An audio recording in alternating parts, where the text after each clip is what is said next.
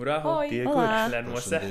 Ahoy, Hello. Ciao, Salut, hello. And welcome to Policy Voices by Friends of Europe, an independent think tank with a difference. Each week from Brussels, we bring you powerful conversations with policy voices from around the world. Policy Voices talking policy choices.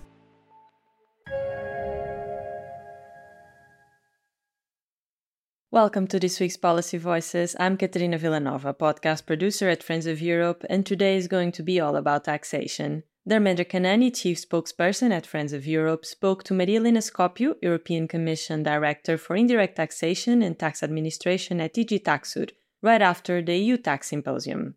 For the first time, the topic of behavioural taxation was addressed at the symposium, and there was general consensus that behavioural taxation deserves to be paid more attention. So stay with us to find out what is the European Commission's proposal to advance what is such a controversial topic.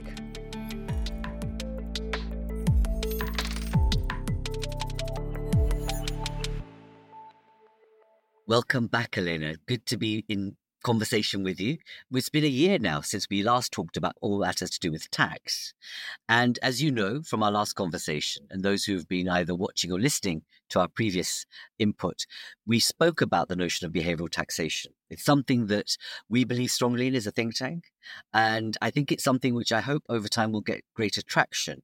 But for our listeners, would you explain to us, what do you understand as being behavioural taxation? Yes, thank you very much for having me again. It is always a pleasure to work with Friends of Europe and with you personally, Dharmendra.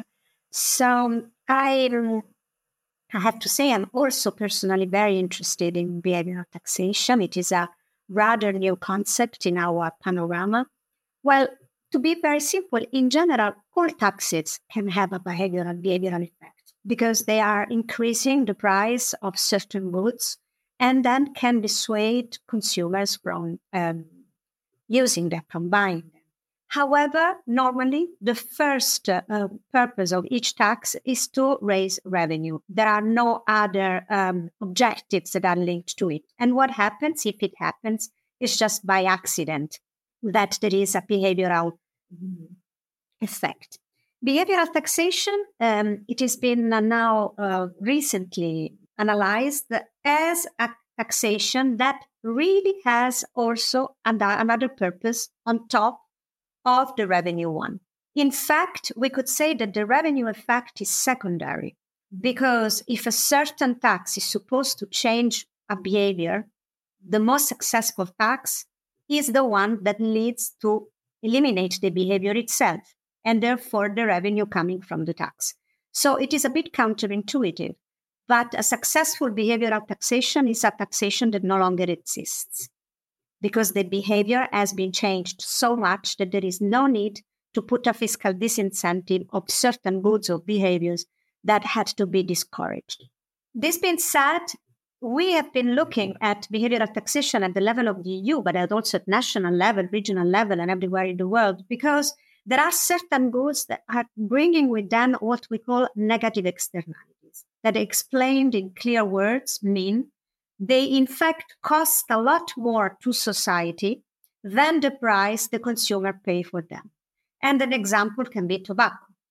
Buying a pack of cigarettes is becoming very expensive, but still it does not reflect the possible cost for the social system in terms of future illnesses, in terms of impact on the social security, in terms of having to deal with ill people because they use tobacco products. This is only one example. You can have it also for environmental products, when you are buying fuel and the tax on it does not always take into account the pollution that it creates. It is only based on quantity and not on emission. This is a concept that has been taken with importance. Until now, I have to say that it remains a bit marginal. And we have started to look at the possibility of a new role in designing a new behavioral taxation.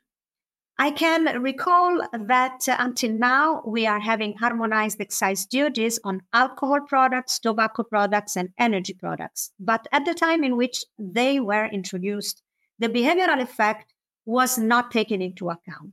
The reason for these taxes to exist was simply to try to have a sort of harmonization in order to avoid that citizens would have moved from one member state to another to equip themselves with those goods. So the reason was simply, on one hand, of the internal market, and on the other hand, of budgetary reasons. There was this revenue consideration.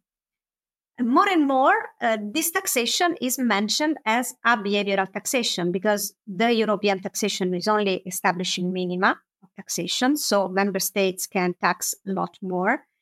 And member states in this space that they can use have been going very high in taxing this kind of products in order to have a behavioral effect. In particular, Nordic countries, for instance, are taxing them very, very much because they try to limit their consumption or to reduce their consumption.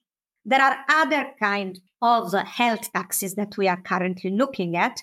And in particular, we are looking at what are called HFSS, which is high fat, sugar, and salt.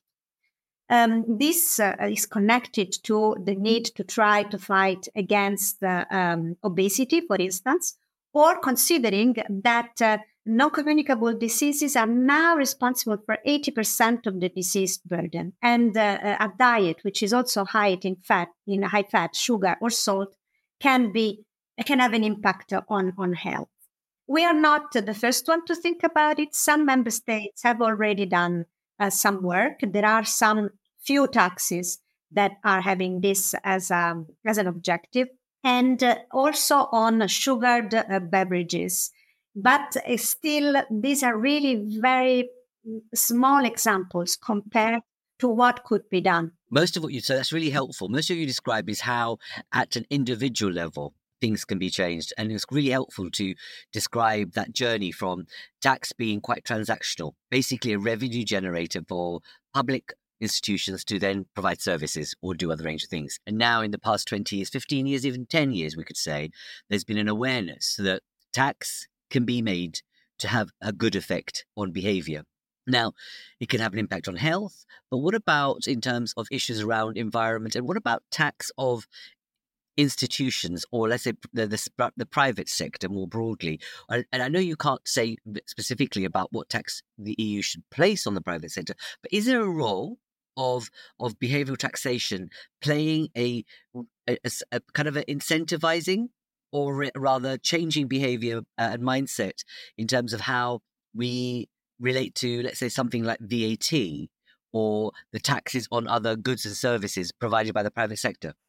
Well, as I said already, all taxes can have a behavioral effect.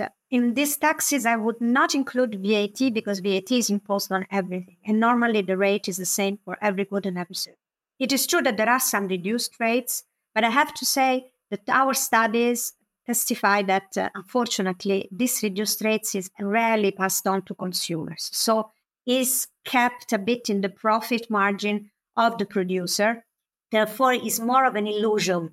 It is more of an announcement when some reduced rates are announced, because then in practice, you don't really see an impact on the final price. So the effect on behavior of VAT, I would be not convinced in mentioning it. But again, every tax has a behavioral effect. The problem is that you have to see when the existence of a tax starts making a difference. And that depends from a number of situations. It depends, first of all, who you want to hit. You want to hit the behavior of consumers, or you want to hit the behavior of producers, or as you say, you want to hit the behavior of the private sector in general. So you have to see what is the behavior that you intend to change. Secondly, it is important to establish at what level the taxation would be enough to exercise an impact on such a behavior to make it change or disappear. And the level of taxation is the key instrument to understand whether this can have an impact on the behavior. Third, and then final aspect that I think you should take into account is the availability of alternatives. Because in every behavior, whatever that is, if you can find an alternative, that has to be taken into account, because on one hand, you can find more virtuous alternatives, and that can then help you to substitute the behavior you want to eliminate with a better behavior. On the other hand, you may have unprecedented or unintended consequences that could lead to even worse behaviors than the one you changed. Okay, let's turn to the tax symposium that took place this week. I mean, it's billed as a really big cheese. You all get together and talk about tax. Tell me, what's two things, if you can, in your answer. What was the purpose of it, and how did behavioural taxation play a part? Well, the symposium arrived at the second edition this year, and it has been intended since its first edition to try to have a long-term reflection to identify what could be the best tax mix in view of 2050. So what would be the best tax system that we could devise from now until 25 years to go?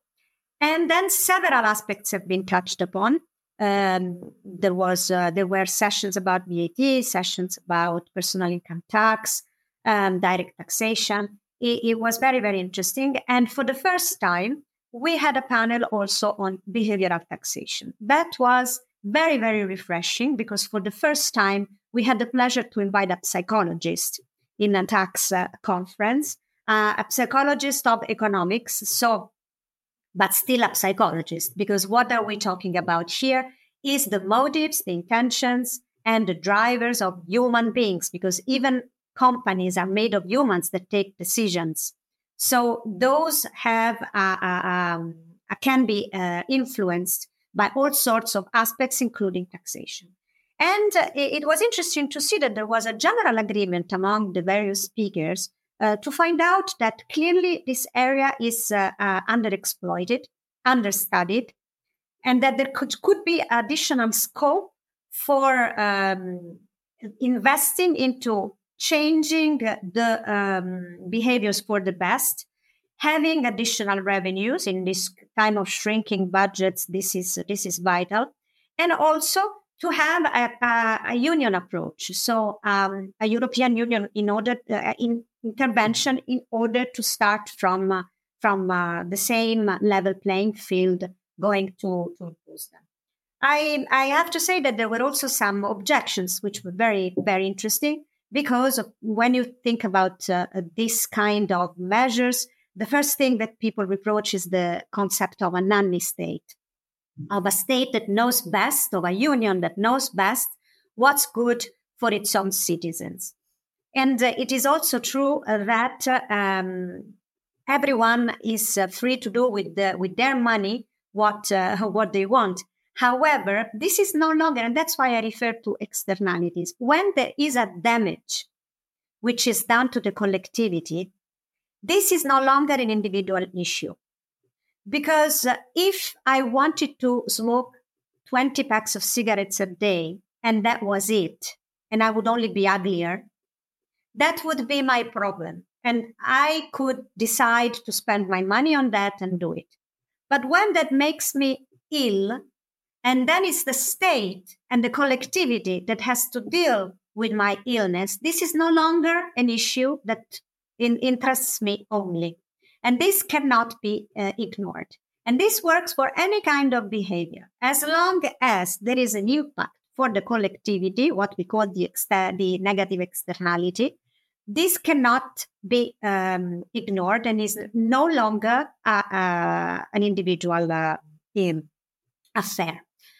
So it gave us a lot of food for thought. This is going to be included in our reflection. We have requested a contractor to have a study on behavioral taxation, which is now being conducted. Is taking into account all the different examples, probably giving us ideas. We still have to see its results.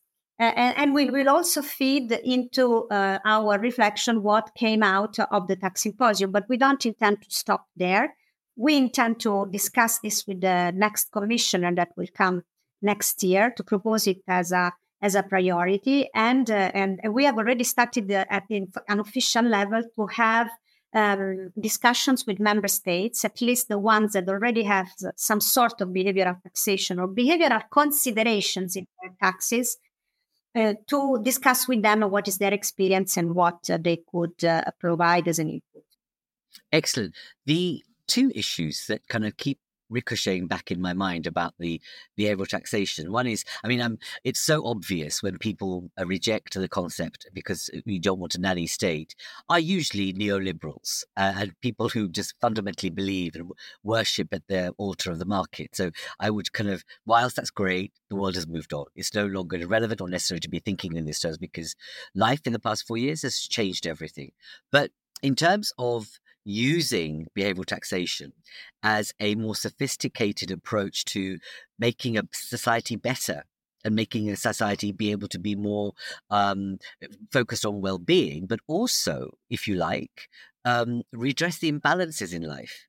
And the one thing that I wanted to discuss with you is that, do you see a point ever in the next 10 years where there will be EU having the opportunity to share a bit of the closely guarded sovereignty by member states on taxation? Because at the moment, the EU has no tax competence, apart from raising own resources, etc., from each member state. Was there a conversation about that in the new mandate? Because, you never thought at the beginning of the last mandate that the EU would become one of the biggest bankers to member states, to the RFF and Re-Empower and everything else. Do you see a movement or change at all? Well, sure.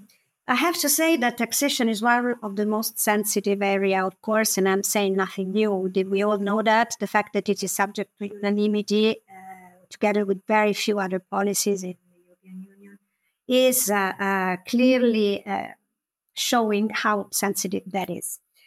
Until now, the European Union has been able to impose some taxes, not only to have own resources. The own resources idea was more a possibility to make the tax more uniform, but not to intervene. For VAT, for instance, the main reason was the internal market again, not to make direct taxation have an impact on the choices of the product producers that, for the tax they had before, had an interest in verticalizing themselves. And then, with the own resources decision, it was decided to make the base uniform. The same goes for direct taxation. It's always the needs of the internal market needs to be clearly justified and explained every time that there is an initiative in direct taxation. It's a long time that we have tried to put on the table the debate over the need to overcome unanimity and to expand the competence. You have, as you have rightly said, Europe acting on the supply side, but not on the demand side, and that is a mismatch. We have tried in the past. You may remember the fierce opposition of certain countries who even had it in as a footnote to certain treaties, never to discuss unanimity in taxation. We believe that maybe more than fighting unanimity, which would be a lost cause in my personal view, and it would involve going for changing the treaties and so on and so forth, I would actually make an additional use of enhanced cooperation. Because where is it is possible? I know that we only have one example and that was not really successful, but it is not a testimony of the failure of the system. It's just that it was the wrong topic that had been chosen, at least for the time being. Okay, explain enhanced cooperation for our listeners. Well, enhanced cooperation means that those countries, there should be, first of all, a proposal at unanimity. Then when it's possible to ascertain that unanimity cannot be reached, those member states that are still willing to go on with what has been proposed, provided they are more than a minimum number of 9 or 10, 9 if I'm not mistaken, they can go on separately. Therefore, they can have their own unanimous agreement on certain measures that can apply to them. And of course, all the others can join at any time if they wish. So it's true. There is we only need one member state to make a whole negotiation collapse. But if these member states would accept that the others go along their own way, it would be a tractor, in my view. It would put some traction to the tax mechanism of the EU. The legal base that we have is quite wide, because the impact on the internal market is extremely wide. You can justify a lot of measures. As soon as you have a different rule in two member states, you can justify harmonization on the basis of the internal market. So that can be exploited a lot more, both for indirect and for direct taxation. What is lacking now is the political will, because no taxation without representation is something that has been repeated and repeated. And there should also be some political will from the Commission to pursue this objective with additional strength.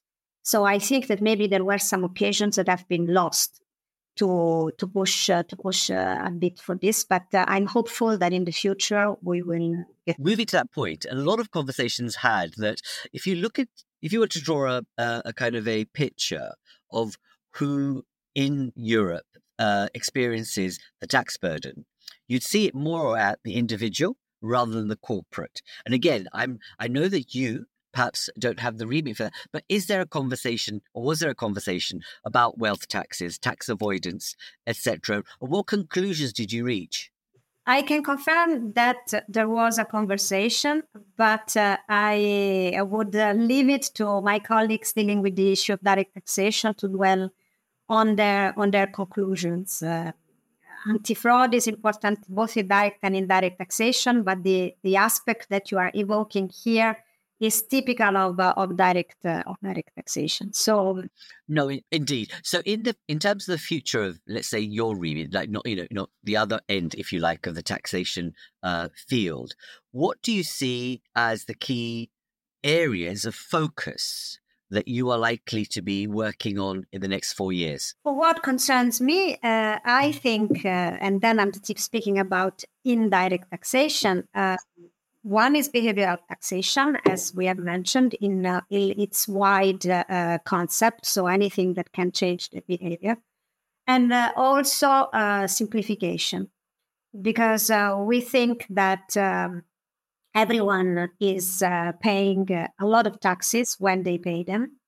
And to facilitate what we call voluntary compliance, meaning that the taxpayers are willing to pay what they're supposed to pay, a big difference is represented by the way in which they pay their taxes. And when that is made not impossible or extremely difficult, like in certain member states, it makes a huge difference. We know that often some national rules are determined by traditions or the need to preserve tax advisors, corporations. But we think that everyone should be able to pay their own taxes alone. And the minimum that the state can do is to try with a reasonable precision to make it easy for people to pay their taxes. So this is, for me, one of the most important aspects. On the other hand, it is not a tax, but it is also very important. We will also try to continue make an impact on environment through developing the carbon border adjustment mechanism, but also pushing more and more for the energy tax directive to be adopted, because now it's been stalling in the council for a while. Is there a hope that this might be unplugged at some point? Do you mind the pun on the energy directive? I'm afraid we would really need a huge catastrophe because at the moment, I think still it does not ring any bell. The environmental crisis seems very far, and there are also other crises that are taking place. Of course, the energy crisis, the inflation is high, everyone is poorer. It's difficult, but nobody consumed so few energy as last winter when the prices were very, very, very high. And I think that a signal of that kind, at least knowing what we are paying for, would be really make a difference in that respect. So I hope, probably for this mandate is gone, but I hope that for the next mandate it would be possible to remove. And just refresh people's memory. I know that we need to conclude the conversation in the next couple of minutes or so, but the Energy Tax Directive, what's the purpose of it? Currently, we are having minimal taxation of energy products, but these rules are super old. So on one hand, it's the minima are so low that they are not meaningful anymore. And on the other hand, these energy sources are taxed purely on quantity. There is absolutely no possibility to give an advantageous treatment to biofuels or to sustainable sources of energy. And I give you just a little example. Aviation is emitting very much. Aviation and maritime can be exempted still.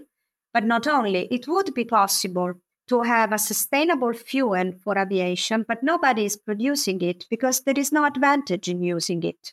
So it's exactly the same to produce and buy a very polluting fuel rather than a clean one, because there's no difference. And this difference comes from taxation. We would have liked to have to attach it to inflation, and we would have put a direct reference, not only to quantity, but to the gigajoule that every energy source can produce. So the import, you would tax the gigajoule basically, and not the liter of fuel, of diesel, or the kilo of coal. This makes a lot of sense. It has been called for a long time, but again, taxation is in the European level is a work for masochists. It putting together 27 member states with completely different energy mixes and completely different levels of taxation and willingness to proceed in different sectors in the middle of an energy crisis that was really not very well timed for us. It's close to impossible, but we are not withdrawing it. We keep it on the table, and I'm very happy that you gave me the opportunity to mention. No, but you have to. I mean, I think a lot of our listeners won't be aware of it. Again, I think it's because there's been so much going on that something kind of quite seminal, like what you've just described, when you compare it to what's happening at COP in a few months' time, you'd think that EU should be going forward with a proposal that we need an energy directive approach to what we're doing, because what it does is it addresses the supply side and not the demand side. It changes behavior at the supply side, which is what we need. So this is crazy. I hope our listeners think this is crazy too. So we will mount a campaign, Elena.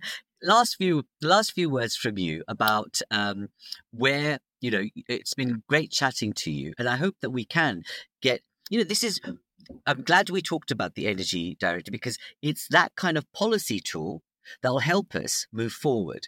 One of the things that we're recommending in our renewed social contract, which will be launching in the 9th of November, one of our policy choices will be around how do you take a more vigorous approach to carbon reduction? And the other is about taxing for a good society. From your perspective, you're an economist, you've worked in the field, okay? When we put that together as, tax for a good society, are we going to be viewed as economic tree huggers? No, I don't think so. And I think it is extremely pertinent to have this kind of debate.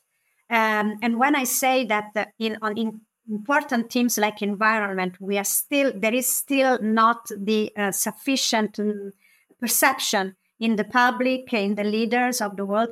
It's because they tend to see the ones who are defending this aspect as tree huggers, which is not the case, because we need to be able to use everything at our disposal to fight not only for a better planet, but to fight also for a better society, because in fact, that's where we are living in. So I'm very happy that you are having this discussion. I think it complements very well with what happened at the Tax Symposium. And I'm happy that you're using this definition, because it goes beyond pure environmental concerns. It meets all kinds of concerns that in the end make the world we are living in. And taxation is such a powerful tool because it hits where it hurts, that cannot be ignored anymore. So I am particularly happy that you had this very timely idea. It's lovely. I love it. The fact that, it hits where it hurts. But what we want to do is for it to have a hit for a better society. And I think for us in the Renewed Social Contract, we're saying that the fundamental centerpiece of any relationship in society, in terms of what we expect of each other, tax is one of those vectors. And I think the more we begin to focus on it and think about it in this holistic way, so it moves away from, let's say, 1950s, 1940s ideology to a 2050s thinking, the better we are. So it's good to know that you believe that our reference to tax for good society is on the right framework.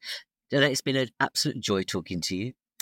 We hope to bring you back, and I hope that you're not being placed in masochistic, situations in the future, and know that you have backing. You know that people outside who really agree with this. And let's hope that that conversation we had a year ago about behavioural taxation now takes off, that it becomes a thing.